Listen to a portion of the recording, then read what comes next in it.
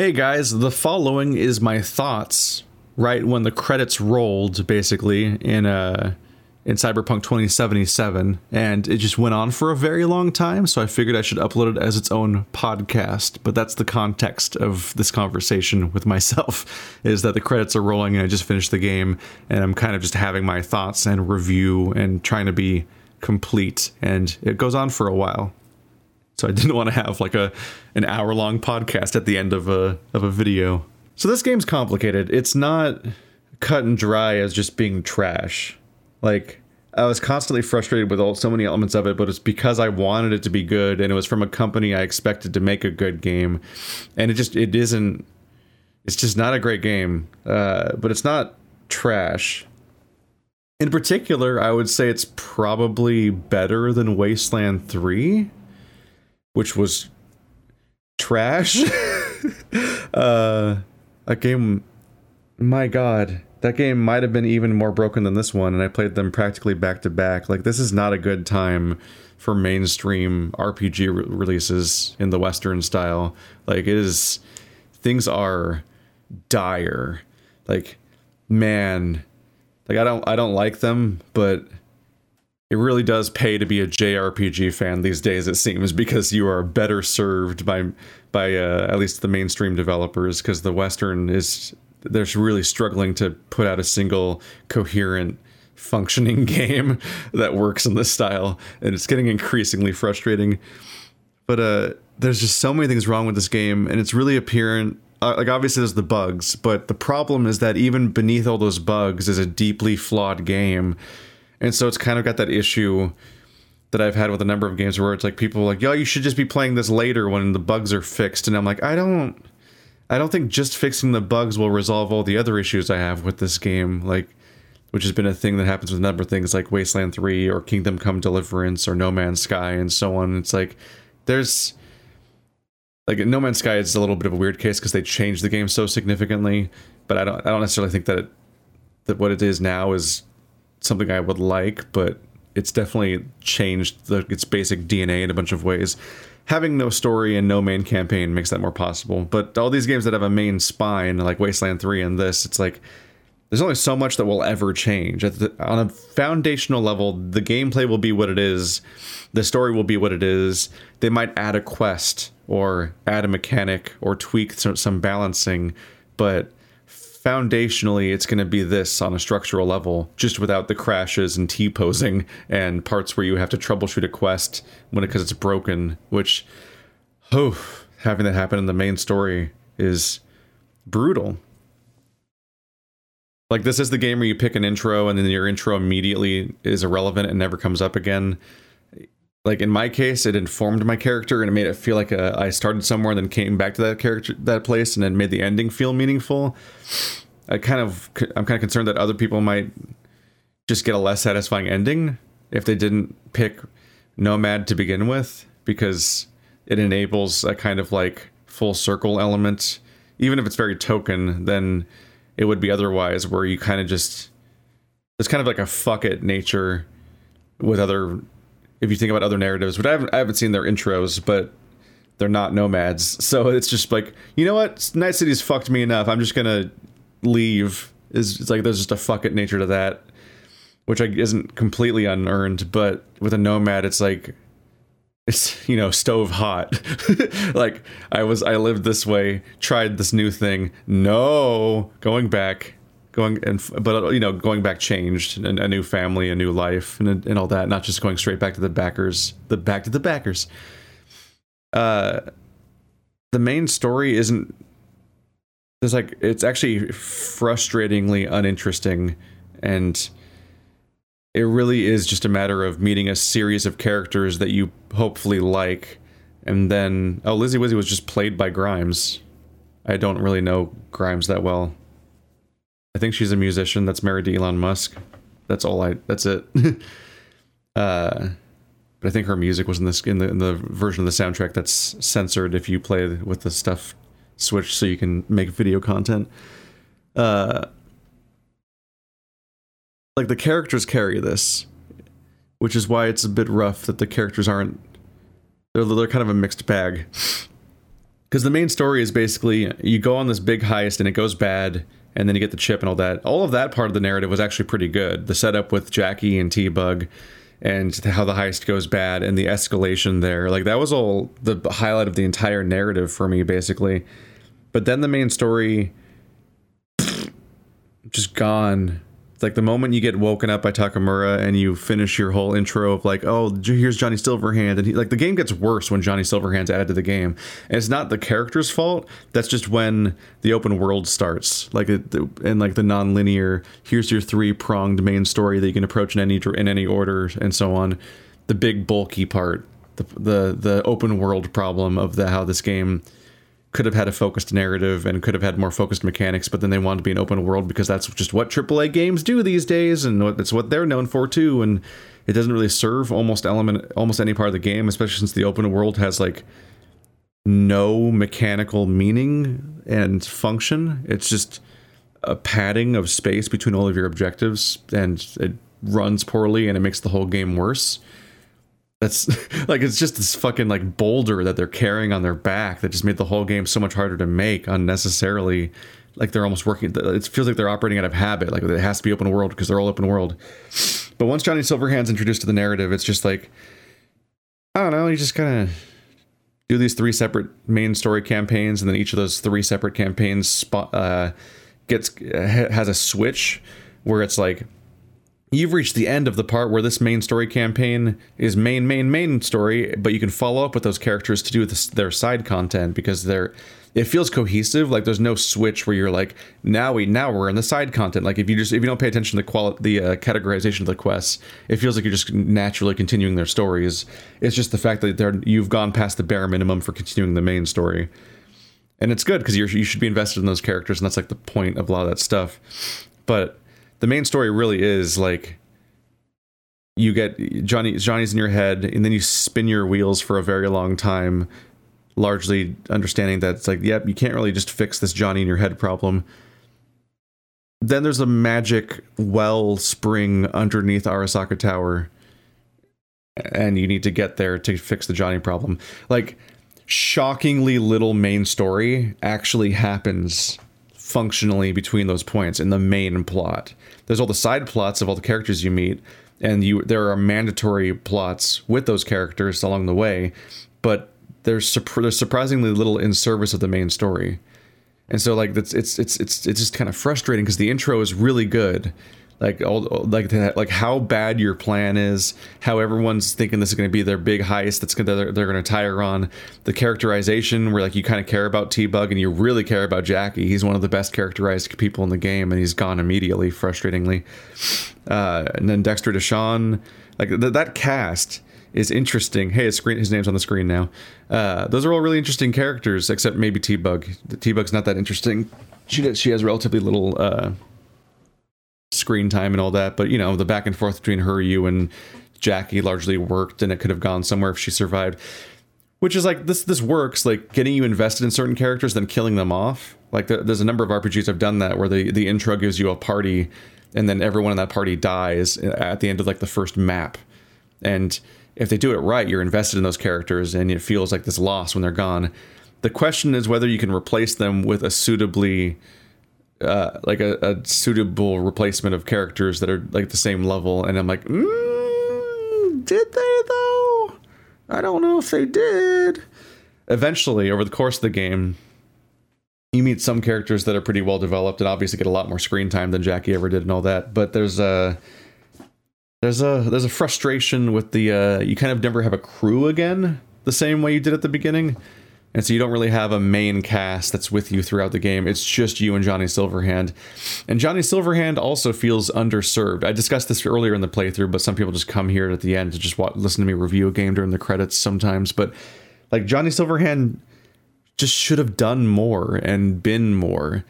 He didn't have an especially strong or even coherent political like ideology. He's supposed to be this rebel, but he had surprisingly little specific to say. He was like an archetypical rebel, and that's it, which is its own kind of frustrating.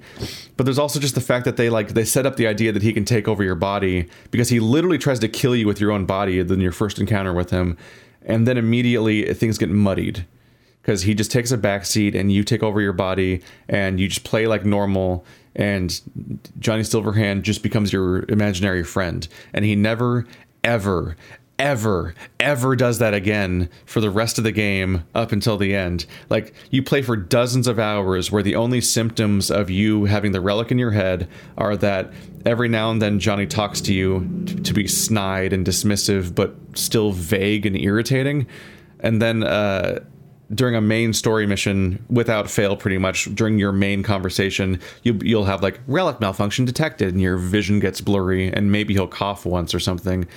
Or you'll, ah, shit! And like he'll play the same ah, shit voice line that he always plays. And it's like, that's the mechanical integration of that. Like, you don't have to like, there's no like Dead Rising 2 mechanic where you have to like keep acquiring and using these pills or something. Like, there's no trade-off. Like, Johnny taking over doesn't give you like certain stat bonuses. Like there's no like meter. Like, there should be like there could have been like a meter that you were navigating with pills, and like every time it gets low, Johnny certain stats maybe get better as a risk reward thing because Johnny's experience is kind of coming in, but you're also losing control, and you might like, maybe you'll even make like narrative choices against your will because he might do things that that you don't want him to do, and there's like a back and forth, like any kind of mechanic. And on some level, like, here's like, I feel like I've been spoiled, but like Breath of the Wild and Pathologic 2 just did such a good job at evolving the open world and like in different ways. Breath of the Wild's not really an RPG, but it is like an open world game, and that's the thing that we're keep latching onto here. And then Pathologic 2 is absolutely an RPG, even if it doesn't have leveling up, which means shallow people can't tell that it's an RPG for some reason.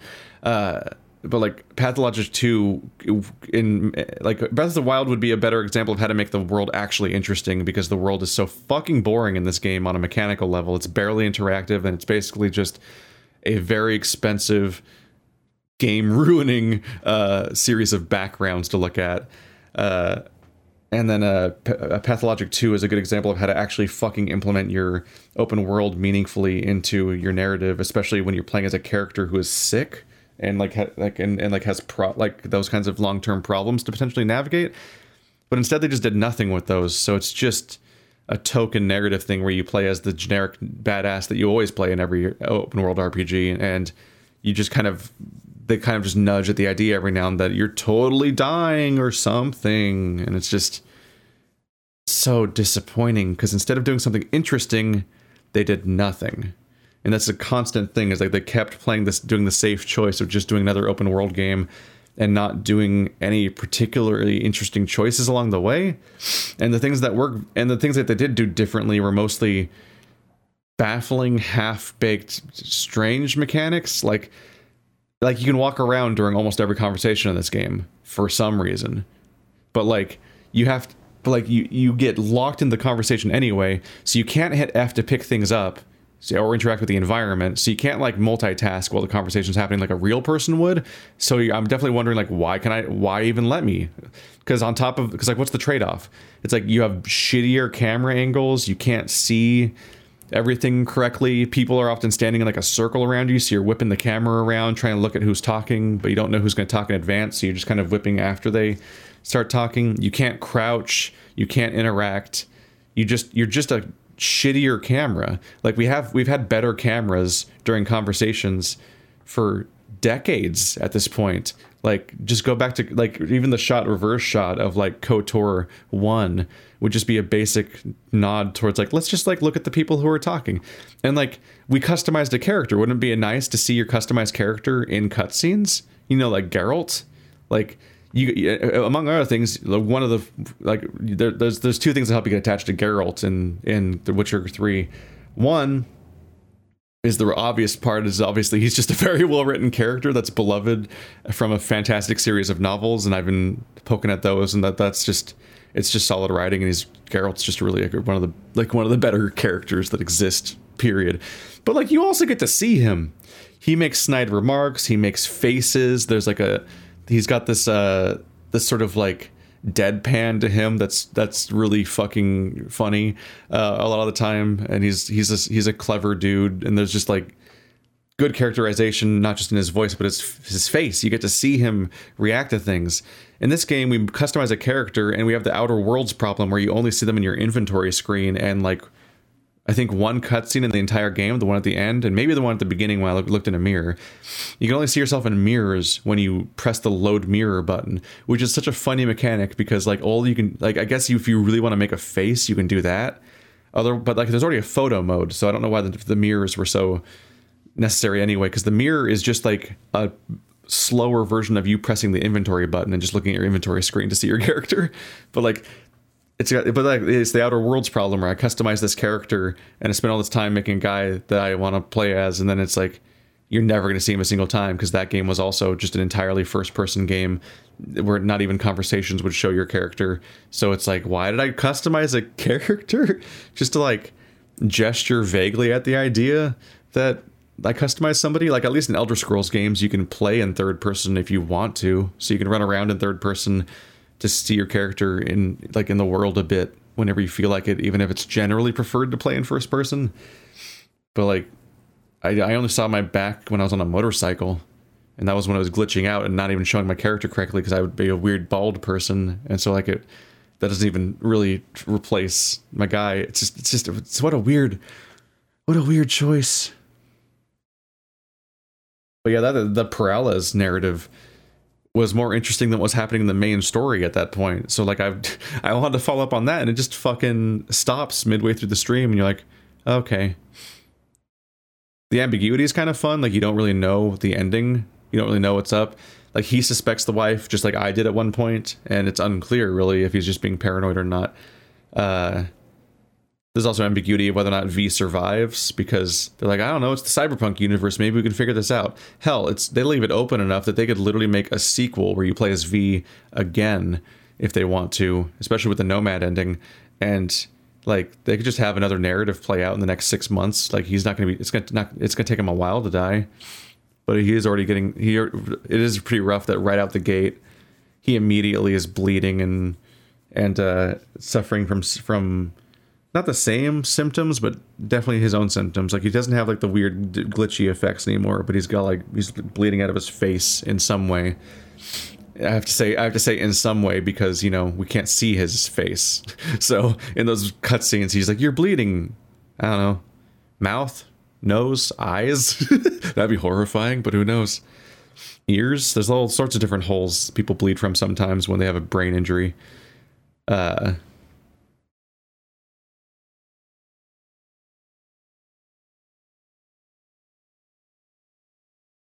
Judy was kind of like an interesting introspection on like the hollowness of revenge. Panam has the most coherent narrative arc overall and gets the most screen time in general, I think. River has a bit going on. He's a decent, decently developed character. Wasn't particularly attached to River or even. It often felt like there was an obstacle between me getting particularly attached to most of the characters, but a lot of the cast, once again, has the Outer Worlds problem.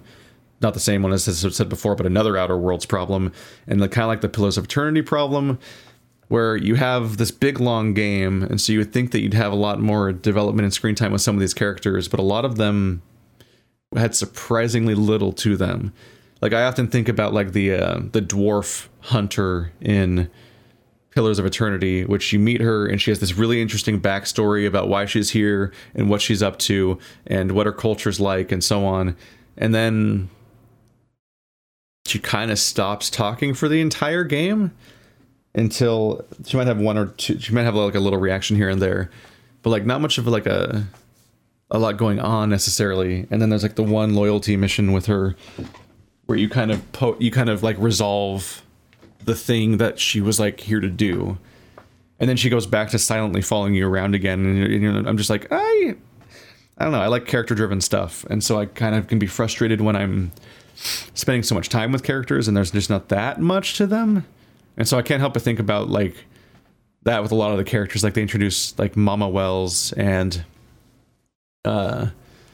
Misty and Victor and a bunch of these other characters that aren't like the big three most developed characters, and they're just like, there's not that much to them, and they're kind of don't carry the game.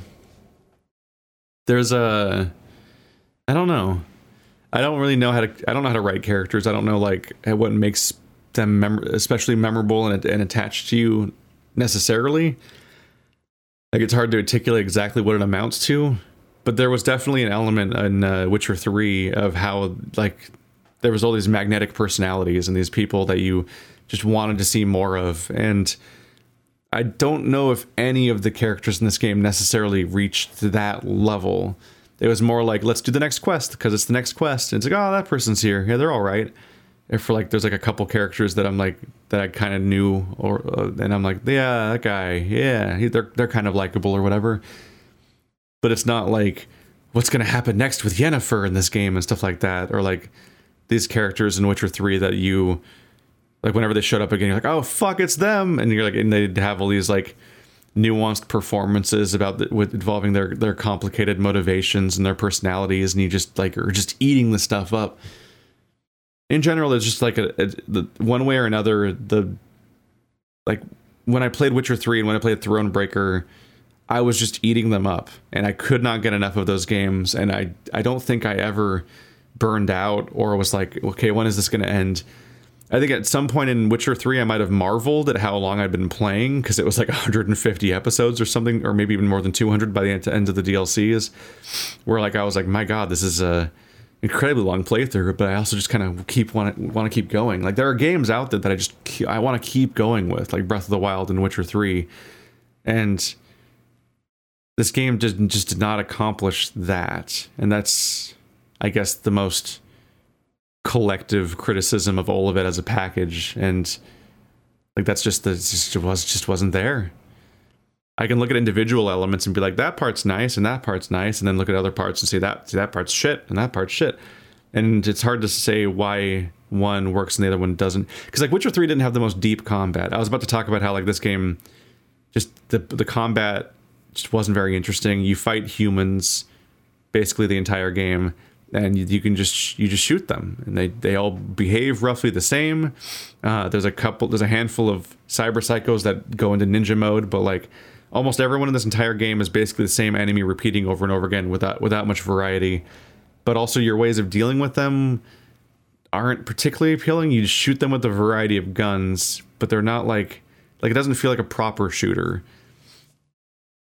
Like when I play Doom or Halo, every gun has a particular function and feel, and you flow between them all, and everything has a purpose, and like everything feels powerful if when used correctly and so on. But like because this is like a looter shooter, it's got the Borderlands problem of just like, I don't know, there's a bunch of fucking guns with colored names and random stats, and just shoot the health bar a lot and make it go down. And it's like everyone kind of just stands around and gets shot, or they take cover periodically, and like there's a lack of like the movement's not that interesting. Like all the characters, like even if you run around like crazy, the enemies aren't gonna like behave like they're characters in a shooter.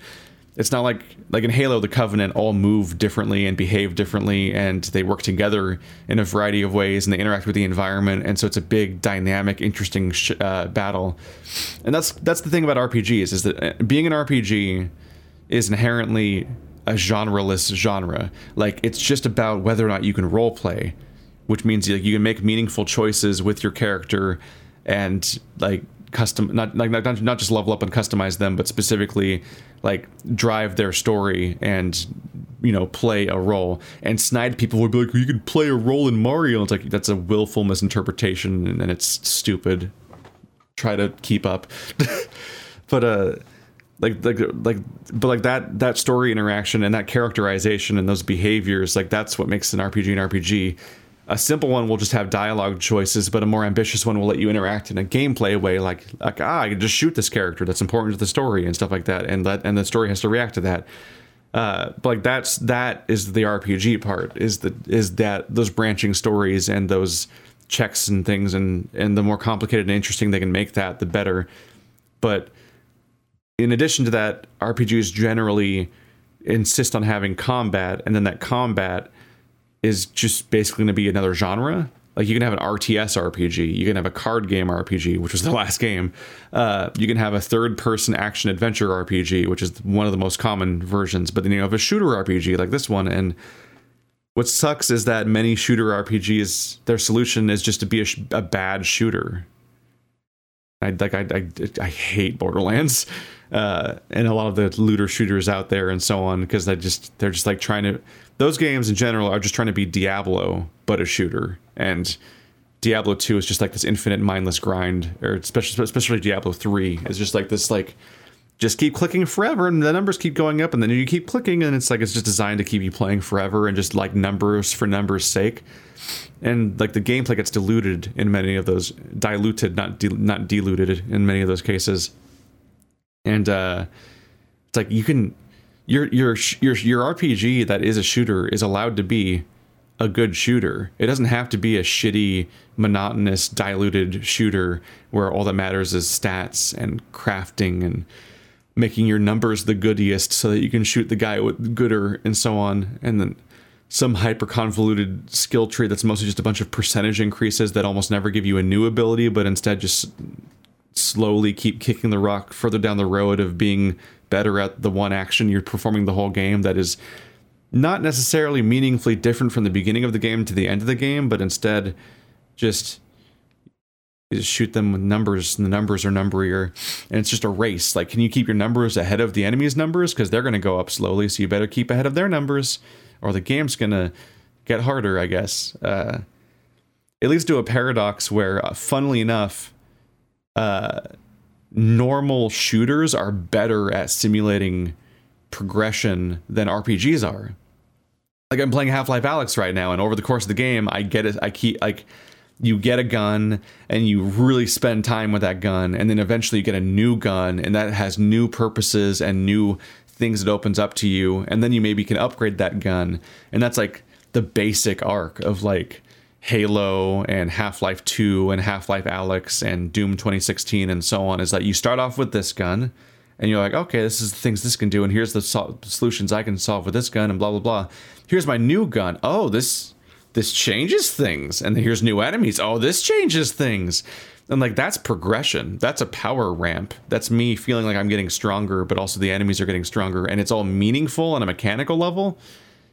This is fucking lazy. This fucking looter shooter genre where it's just you fight the same enemies with the same guns the whole game, but your guns get numberier and they get numberier, and you have to do a bunch of irritating inventory management just to keep up with the fucking race of making your numbers more numberier. But like, mechanically the game's not doing anything. You're just on a treadmill the whole game.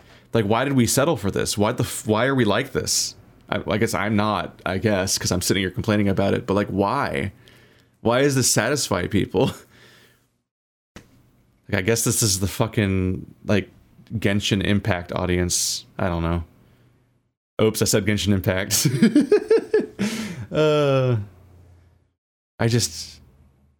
There's so many good shooters that I don't really think it's fitting to be a shitty shooter anymore. That we should want more from our RPGs than that. And for that matter, this game, there's the Deus Ex. Deus Ex is hovering over this game as a specter the entire time, because it's just the most obvious comparison, because it's a stealth action hybrid shooter in the cyberpunk universe, or a cyberpunk, I shouldn't say the cyberpunk universe, because Deus Ex is its own universe, and I think this game is the officially licensed the cyberpunk. I think Johnny Silverhand might be like a real figure in the cyberpunk mythos or something, like that kind of stuff. Like some of these characters meant something to somebody when they went into this game, but for me, I have no context, so I don't have a reason to know which ones are like the real, because I think this is licensed from the cyberpunk tabletop universe, maybe, or something. I don't know, because there isn't a cyberpunk. There's like, when you say the cyberpunk, there probably is like the one official license that gets the name cyberpunk, but there are so many cyberpunk universes that they're just all over the place. Philip K. Dick, T.S. Eliot, because they had a bunch of like quotes from books, right? Like, the balancing was out the fucking window in this game. There's the issue where like at the beginning of the game it's hilariously difficult. Like stuff is just you're so useless at the beginning of the game, but almost immediately you become massively overpowered and never have a problem again. So it quickly goes away. So you spend the majority of the playthrough just destroying everything. And you could be like, well, at the beginning V's new at this. No, he's not. V's been doing this for 6 months. And he was in the backers before that. Like he was a nomad for years, and then he was in Night City with Jackie for months. And he's like somehow a sad little baby boy at the beginning of the game that can barely fend for himself. And then by the end of the game, he's hilariously overpowered in every possible way and just a nightmare. And it's just like why did he? I guess I can see the argument already. It's like it's gonna be like it's because he's being overwritten by Johnny Silverhand, and Johnny Silverhand's such a cool boy. So over the course of like 2 to 4 weeks, which is like it's the vague window the game takes place in, probably he gets more combat experience and more effective than he ever was in like the last 10 years of being somebody who was already running around and shooting people and fighting and so on. I don't know. Just it's hard to buy that he's so useless at the beginning, and then he's immediately ramped so hard. But it's also like a weird balancing issue of like why, like what is the intended difficulty level of this game? Because I feel like I never got a coherent idea of how difficult the game wanted to be, because it was all over the place from every moment to moment. I just so disappointing. People will be like, you just wanted to. There's the inevitable like you're just nitpicking, or you wanted this game to be bad, or you wanted to hate it. It's like, yeah, you're right. I fucking carefully planned my schedule for all of 2020 around playing this game immediately on launch day because I hated it and wanted it to fail. That was totally my plan. I could have just not played it. That's what I do when I think a game's going to be bad. You know that, right? Like I don't intentionally play bad games except for when it's like a funny thing. Like I'll play like a Sonic game or an Alone in the Dark 2008 type game with a friend when I know it's going to be bad, or Y2K, because I got to see it and experience it. But like this wasn't like fun. Like this wasn't bad and fun. Well, occasionally the glitches were pretty funny. But like, this wasn't one of those fucking incredible, wacky adventures like playing Sonic 06 with a friend. Like this was not the goal of this playthrough. I was actually anticipating this game, or at least I want it to be good. I don't really get hyped for games anymore. I've been burned too many times in the past, like Mass Effect Andromeda, but even before that, a lot of other cases for a long time, just being disappointed. And so like I cut through the hype in a lot of cases, and I just call shit out. And I can be frustratingly right, I guess. And I don't want to be, but I am.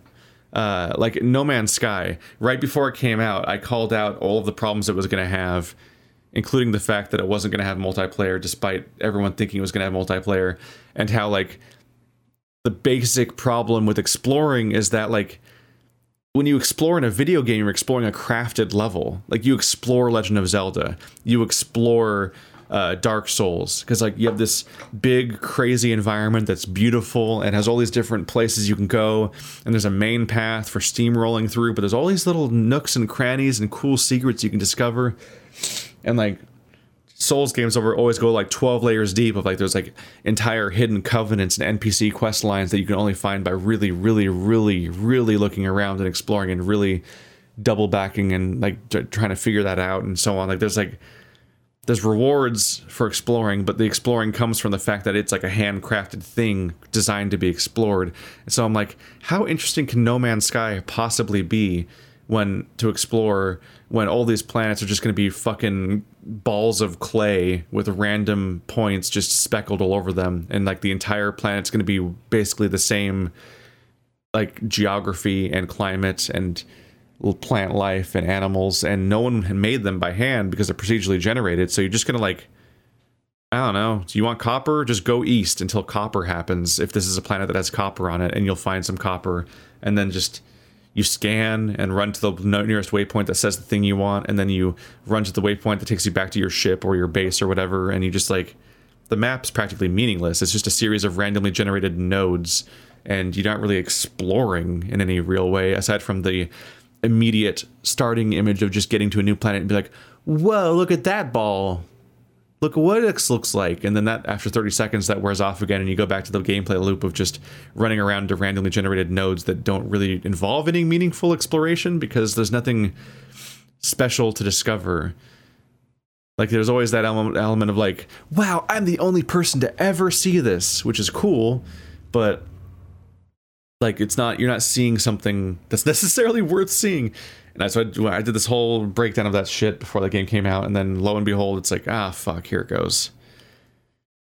And so my primary concerns, if you go, like, I think this was like a Patreon Q&A like a year or two ago, I discussed this game and how like it's going to be frustrating, like, because like on one level I was like, I don't think I trust them to actually engage with the themes of this setting in a particularly engaging way and make it really interesting and challenging, and like, oh man, the moral dilemmas here, and what would you do in this situation, and wow, the cyberpunk universe sure is fucked up, and all these other things, or like commentary on reality and real life politics and capitalism, or just anything, like just do something with it.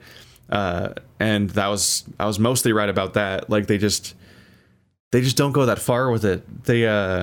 There's occasionally a story that could only be told in this setting mechanically, but in many cases they just set up an idea like dolls and cyber psychos, and then it kind of just sits there, and the narrative might interact with it a little bit, like once or twice, but it's mostly just an idea that sits there.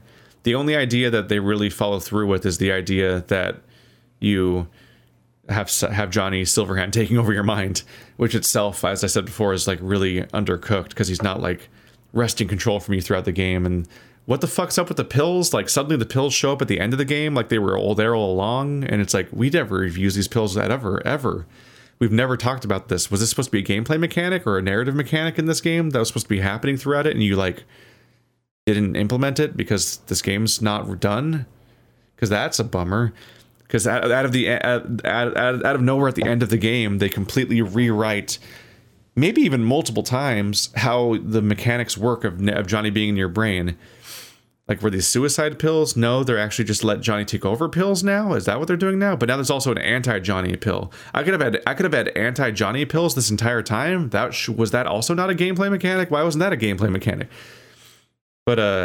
But yeah, like Johnny being in your head and having the in your way that could only be done in this setting.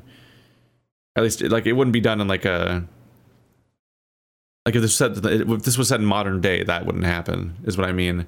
Like, it requires the technology, at least. Like, that's the one mechanic that sticks to the main story. The fact that everyone's around me is modded almost never matters. But there isn't really much transhumanism or body horror going on that much throughout it, and so on. So like, the setting is just kind of like a backdrop. It's like a cosmetic thing almost. Like, it's underutilized. Whereas the Witcher setting, like, it's a bummer because the Witcher is so tied to its setting and its mechanics, and this one just doesn't do that much with that. The other thing I discussed is that, like, I was bummed out that it was going to be an open world game, because to some extent you can get away with that in a third-person action game. Like, a third-person action game being open world, it's like, okay, the level design's not that interesting a lot of the time, but Geralt doesn't necessarily interact with the environment in that much of an interesting way, and doesn't seem to necessarily always need to. The thing is that when you get to a place, you're going to discover something crazy, because like, this one's going to be like, here's a witch, here's a ghost that's haunting a well, and here's the unique mechanics that you deal with that, because you have to like enter the be able to fight ghosts mode and prepare and so on.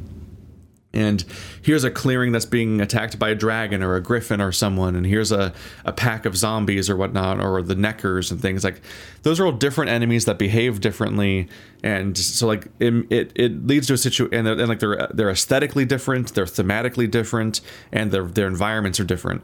So while the gameplay was relatively not that interesting in Witcher 3, like the combat, there just wasn't that much to it.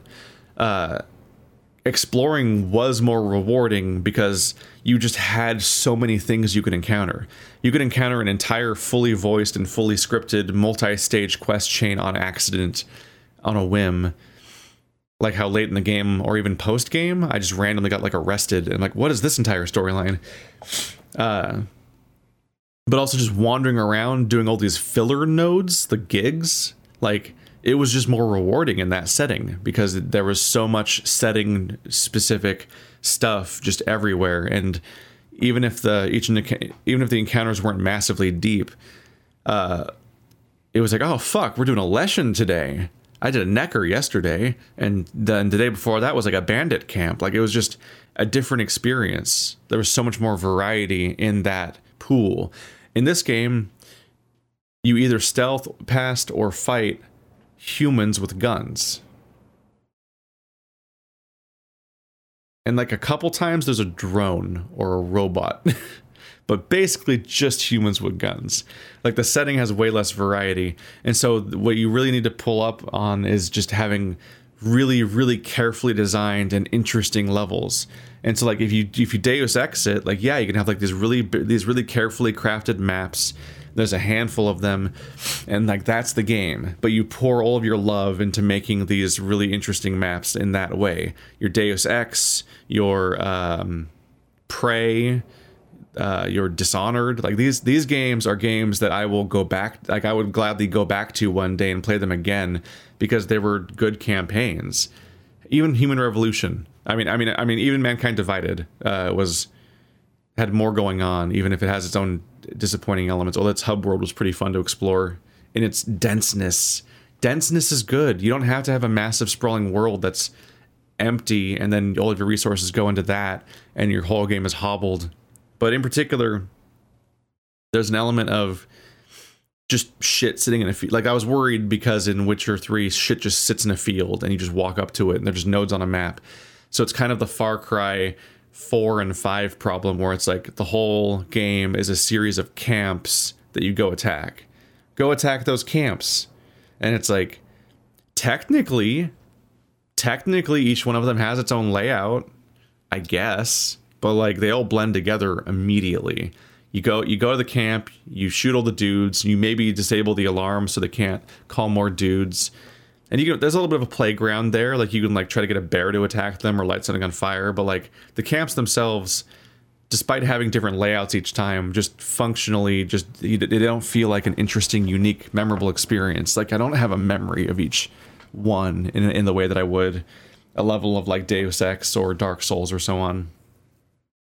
So like if it was going to be a lack of enemy variety and a more restrictive setting on that level, it really seemed like what they needed to do was go the Deus Ex path and have really carefully crafted maps and have really good stealth levels like Thief and Prey and so on. Like just and yeah, stealth action, like you can do them either way, but like have them designed to be played in those ways and really, really carefully make those levels, which admittedly, I don't think CD Projekt Red has any history of really having carefully crafted levels that are interesting to play through on a mechanical level. They just kind of just do this. This is an open world map is just their default, and I don't know if it's in their skill set to do other than that. But the moment that this was going to be a first person cyberpunk game with stealth, I'm like this kind of has to be a particular genre of combat and exploration, or it's just going to be a kind of sludge of content. But they, I don't know if they didn't think about this, or because they just see this as their default formula, or if they just couldn't do it, or who knows what. But who knows what their trajectory was with this game. But they seem to have just been like, let's just do Witcher 3 again, even though we've changed the setting and the characters and the gameplay mechanics and the perspective even.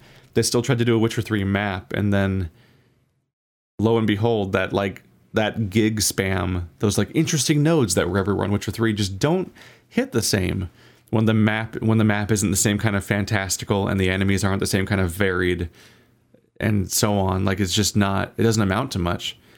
So the gigs just blurred together to me. It's like there's a building, there's a guy in the building to shoot, or you have to shoot all the guys in the building, or you have to get a computer in the building.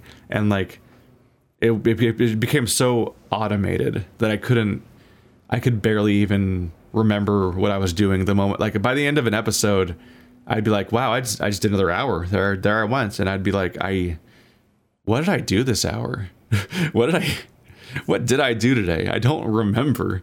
Like this game just goes through you like wind whenever you're doing side content. Like the majority of the content, side content, not the main story side content. It's hard to qualify, but like the side stories with main characters obviously have more to them, but only on a narrative level. Almost always, they're mechanically, they just don't and even map wise, they almost never actually have that much more going on.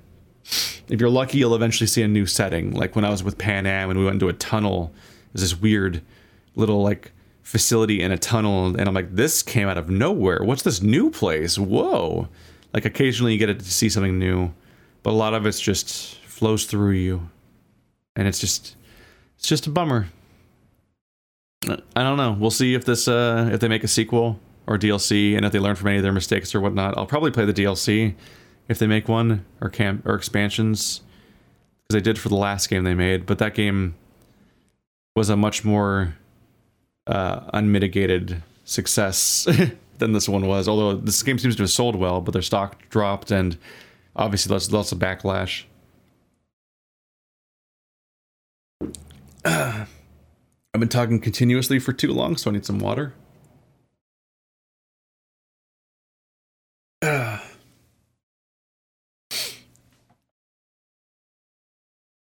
But no, this was I don't know. This is not how I wanted this to go.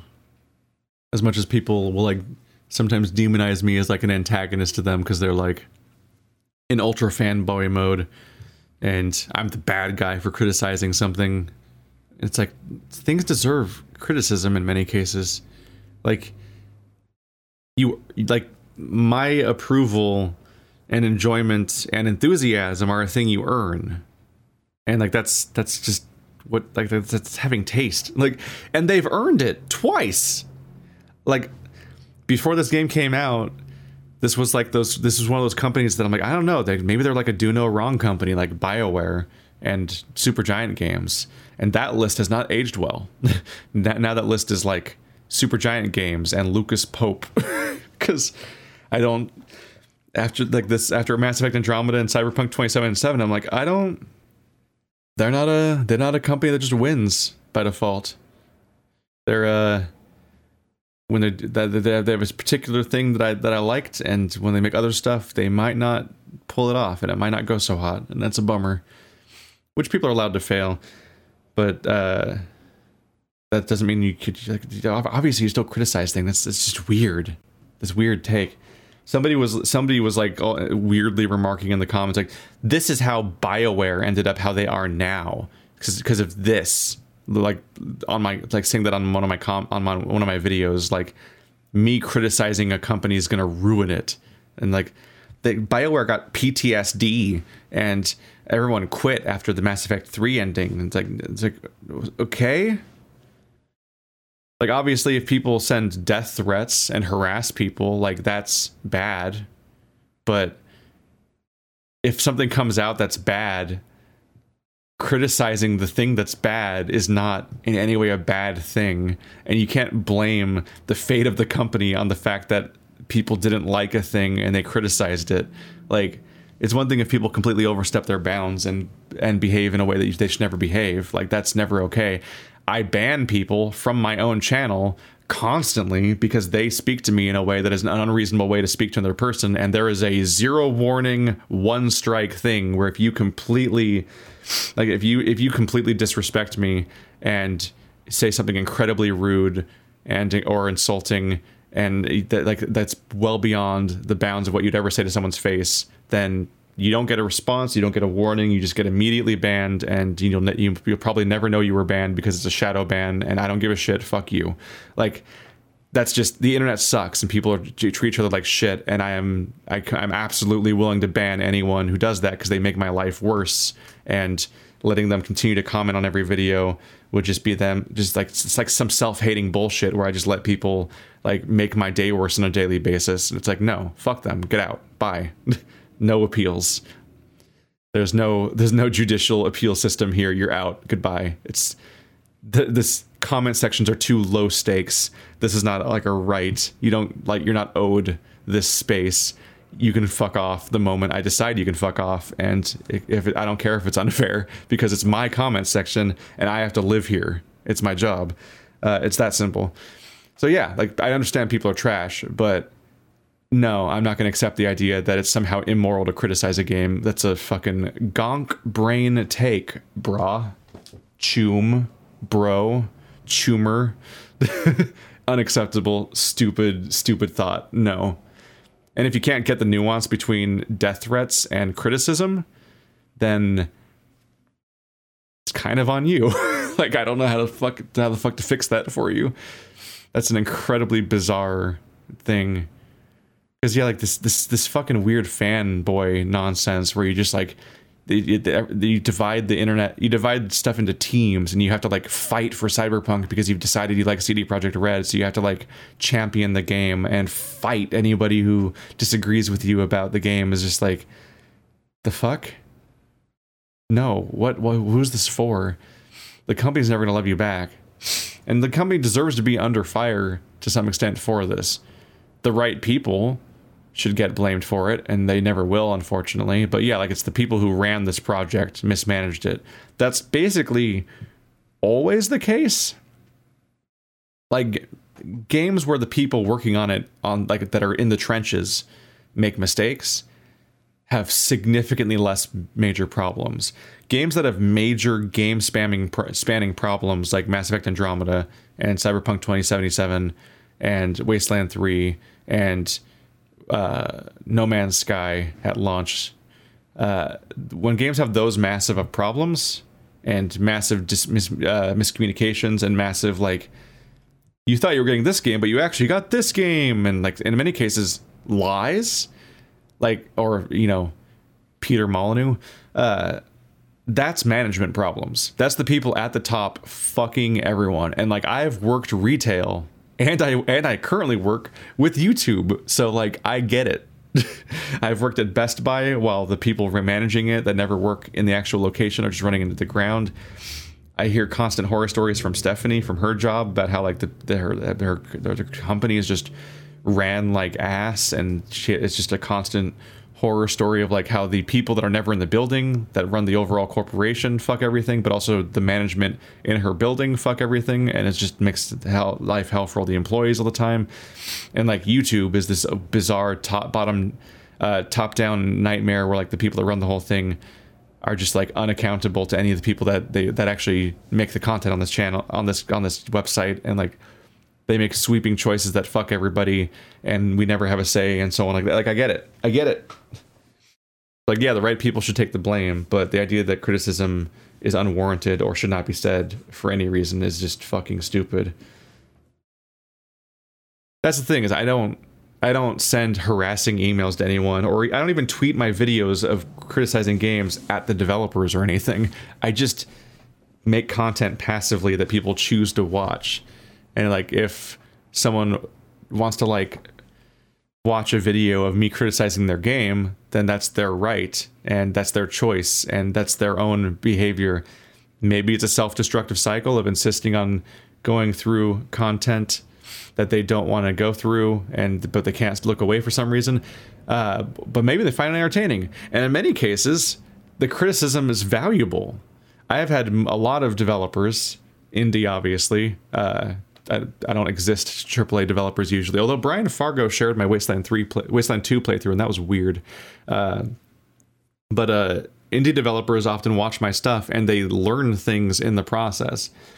Things that they did well, things that they did poorly, they apply it to future projects. They thank me for the thing. I've gotten these big letters in the past about this stuff. Like, this is valuable feedback in many cases about what's going on, and also just like where they're also like using us as playtesters in many cases. Like, they watching people play the game on streams and so on is often useful feedback. Like if you watch the No Clip documentary about Hades, you can watch the developers of Hades watching live streams of their own game. Like they'll put out a patch for the game in the early access period, and then they'll watch the streamers play their game and see exactly like they get instant feedback just like that. Like they have like it's like they're outsourcing their playtesting and stuff.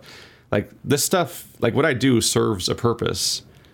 And so like that only further emboldens me to be like, no, this is what I do is fine. This is warranted. I'm not fucking flawless. This isn't like a carefully researched thing where I play the game 4 times through, then taking notes every time and revise and edit it and like write a review and like a video essay and all that. Like this is my live commentary, and I can be wrong about a mechanic or be wrong about a story beat, and I completely accept that. And anybody watching this should understand that they should have a basic, like just the most basic literacy of what kind of media they're watching and what it means versus other kinds of media, and how different things are made differently and mean different things. And the developers are generally sophisticated enough to know that, even if the viewership of, in many cases, irritating fanboys don't get that kind of stuff. Like there's nuances here. This has been a long little podcast at the end, huh? You got me fresh in the morning because I started a new day because I thought there was more game. It sounded like we were starting a mission, but it was actually just us driving to the ending. Whoops. God. But yeah, I don't think this game's savable to some people, but I don't know if it's savable for me. It can hit a level of being playable, but it's never going to become great, I don't think, in my eyes, and that's a bummer. Not unless they massively overhaul the game, including large chunks of its narrative and gameplay, which I don't see that happening. Generally speaking, like as much as people will be like, you should have played this game 1 or 2 years later, like generally speaking, when you play a game later, you get the same experience, but a few little balancing tweaks that make it run a little smoother, and then like maybe most of the bugs are gone. But like fundamentally, deep down, it's pretty much the same game almost always. And like I look at this and I can see through the bugs and some of the balance problems and see what the game is just as a concept in its execution. And it's just, I don't think it's a great game. It's not I don't think it's an especially strong RPG, and it's not an especially strong like action game either. And to some extent, there's the fact that they use the Witcher 3 dialogue system, which is very limited and doesn't usually offer that much role playing. But that was because in Witcher 3, Geralt was such a fixed character for the most part, and you're kind of playing him.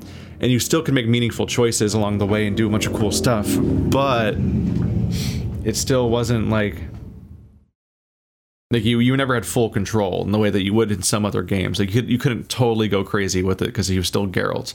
But the story was so captivating and the characters were so well drawn that you didn't necessarily care.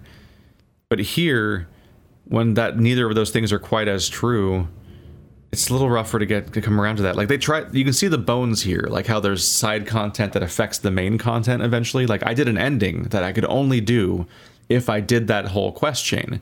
I have no illusions. Like if I had just done what I needed with Pan Am and then moved on, obviously I wouldn't be joining the Aldecaldos. I'd barely know who the Aldecaldos were, because I would have barely interacted with them. And so that my endings would have been do Johnny Silverhand's plot or do the Arasaka plot. And those would have been the things.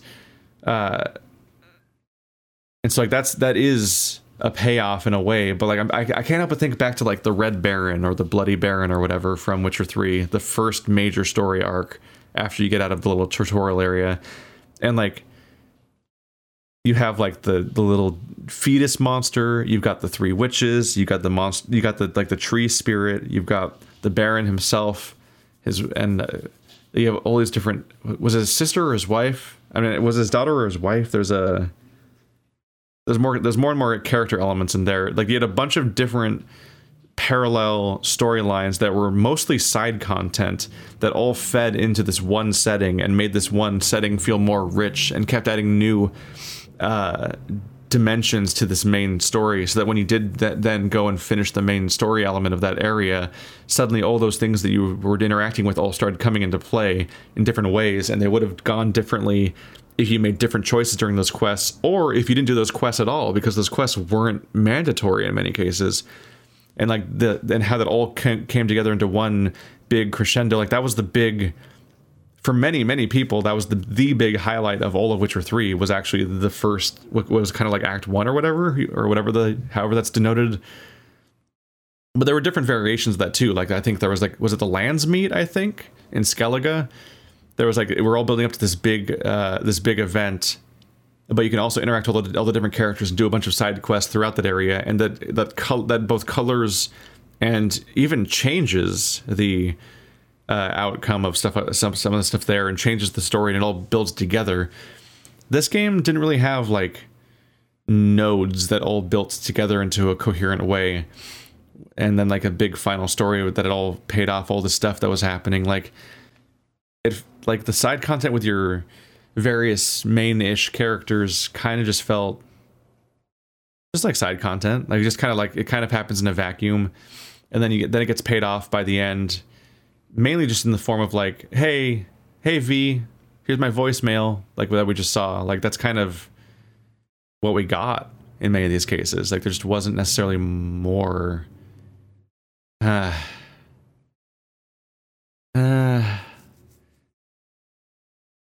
they just kind of regressed. Yeah, this is a bummer. They also seem to repeat the mistakes of Deus Ex, funnily enough, Human Revolution, before the director's cut, because that game was like, you can be stealth or you can be action, but also here's some boss fights that you have to fight, and it completely breaks the game. And it's like, because they were outsourced to a different studio and they weren't coherent with the rest of the game structure, and they, in the director's cut, they added like stealth hacking solutions to those boss fights so they were more bearable. This game totally lets you go wherever you want with your trees and your skills, but also your stealth hacker is suddenly going to be in a boss fight with a ninja in the main story with the was it Oda? When we did the parade mission, there was that big boss fight where you definitely just have to fight that guy, and it seems like you probably just have to fight this Atom Smasher at the end. It's like those kind of moments are like, you took your big game and you made it small. You shrunk the mechanic options down to like a really narrow way. And there should have been so many more like choices in this game that I really had to think about. And man, what a dilemma. Like they were surprisingly rare in a setting that seems inherently like it would make you conflicted in so many different ways. There just weren't that many big choices where I'm like, I don't know, what am I gonna do? Oh man, what a hard choice. And in many cases, you do this by having a series of a large cast of characters that you care about, and those characters are at odds with each other in some way. They're members of different factions or something, and this will do this for that faction and that for that faction. Like, this is a thing that games get on a really basic level. Like Elex is a game that had so many problems, but they at least understood the idea that they should introduce a party member that is from each different faction and have their interests be at odds with each other, and then you have to make major choices that will help this faction and fuck over that faction and so on. And that game had so many problems, so it didn't really pay off that stuff that well, because among other things, you just didn't care about the characters that much and so on. But at least they understood the idea there. In Wasteland 3, you have to make a major choice, and that's going to, like, some of your characters are going to probably try to kill you, or you'll have to kill them if you make this choice or that choice, like, because they're just so, that choice is so all or nothing. Like, these characters or those characters cannot accept you making that choice, and they will leave your party or they will attack you. Dragon Age does this. Mass Effect does this. So many games understand the idea of that. And it's like, that's one of the ways you add weight to these choices. I almost never had choices that were going to affect the people around me. So there just wasn't that much weight to almost any of them. But also there just wasn't that much of a moral dilemma as a concept in many cases. And so it just wasn't, it was so, so many of them, because once again, so many of the stories were just like, this character wants revenge for this thing. So are you gonna help them?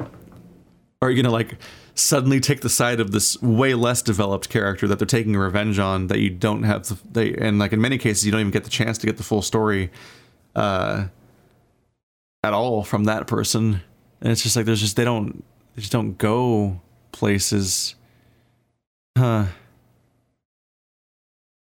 just sitting here cooking this game in my head, and it just I keep seeing more weird missteps. Like, where were my dilemmas? Part of the problem is the game's so modular. Modular in a way that, like, one of the best ways to make a pull off an open, like any RPG really, is making it feel like a cohesive world where everyone exists together and they interact and they're at odds with each other. Like when Mass Effect 2 knows to acknowledge the fact, like, hey, you're putting these people on your ship. Like, you're going to walk in sometimes and they're going to be arguing about something and it might get heated and this might be a problem. You can't, or like in Dragon Age, like you can't just put Loghain and Alistair in your party like that. You think that's just going to work? What the fuck do you think is going to happen? Or like Jack and Miranda, like people are going to interact with each other and there's going to be choices you make that are mutually exclusive of like who it helps and who it hurts. And that might be an irreparable rift that you create in the process of that conflict. There are people that have their own things that they want to do and they might point a gun at you in the moment. Genophage. God, the number of fucking character conflicts you have with different people that you care about because of the genophage. Oh my goodness. Where was the stuff? And almost none of the characters you meet in this game interact with each other or even know each other exist for the most part. They just don't know you. You encounter them in a completely modular... That's why I miss T-Bug and Jackie.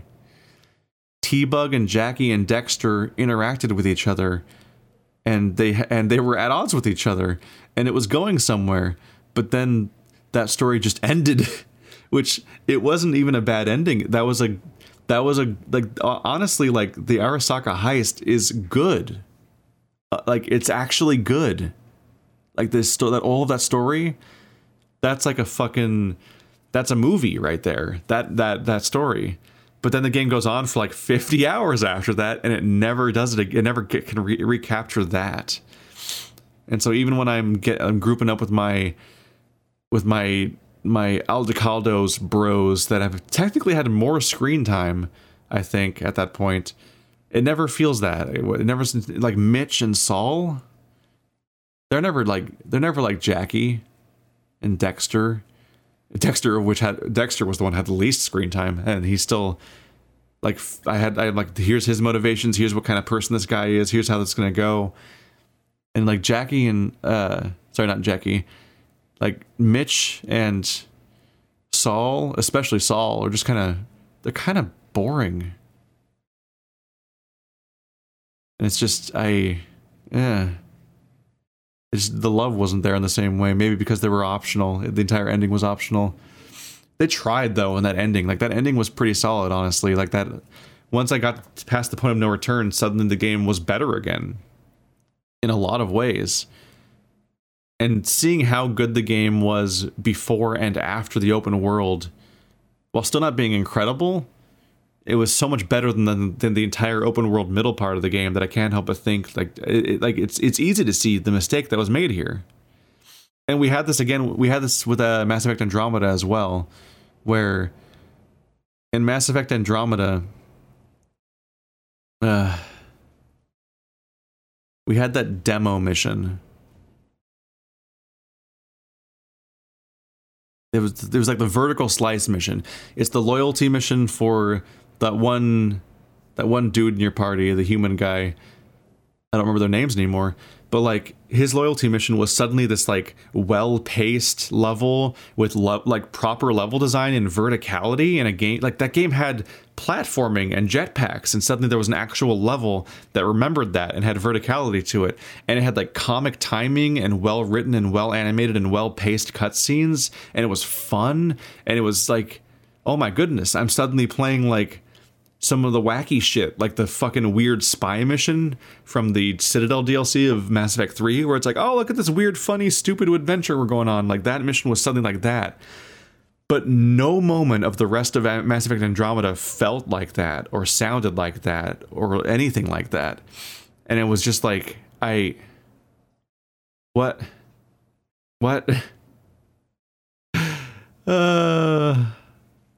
It's like you get this glimpses of what the game could have been if it was fundamentally different. Because Mass Effect Andromeda was also this pointless open world that just was a waste of time. The open world didn't add to the game. It was just a big, stupid splotch of map that you ran that let you approach every encounter from any direction, so no encounter could have meaningful level design. And you just shot dudes in an open field, but sometimes the open field's purple and sometimes the open field's acid. And it's like, cool, wow. But it's just like open worlds they're often just like the antithesis of level design. God, I hope Elden Ring is good.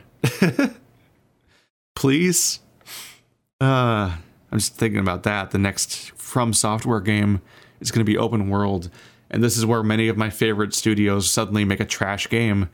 I'm hoping it's good. They're thoughtful. They're thoughtful. They try really hard. So I'm hoping that Elden Ring is another game I can put alongside Breath of the Wild and Pathologic 2 of actually using the concept of an open world to make a good game instead of just putting it there on the table and doing nothing with it like Andromeda and Cyberpunk did. This was really long. I guess I'll make this a podcast. I guess you guys already know that, because it probably made it a podcast. I'll put a little disclaimer at the beginning or something explaining the context of it, because this is too long to put at the end of the finale. So I'll make it its own video, little standalone podcast. Why not? Why not? Anyway, guys, thanks for watching. Like always, I get to play something new now. That's always something to look forward to. On to the next adventure. Always hoping for the best, but prepared for the worst.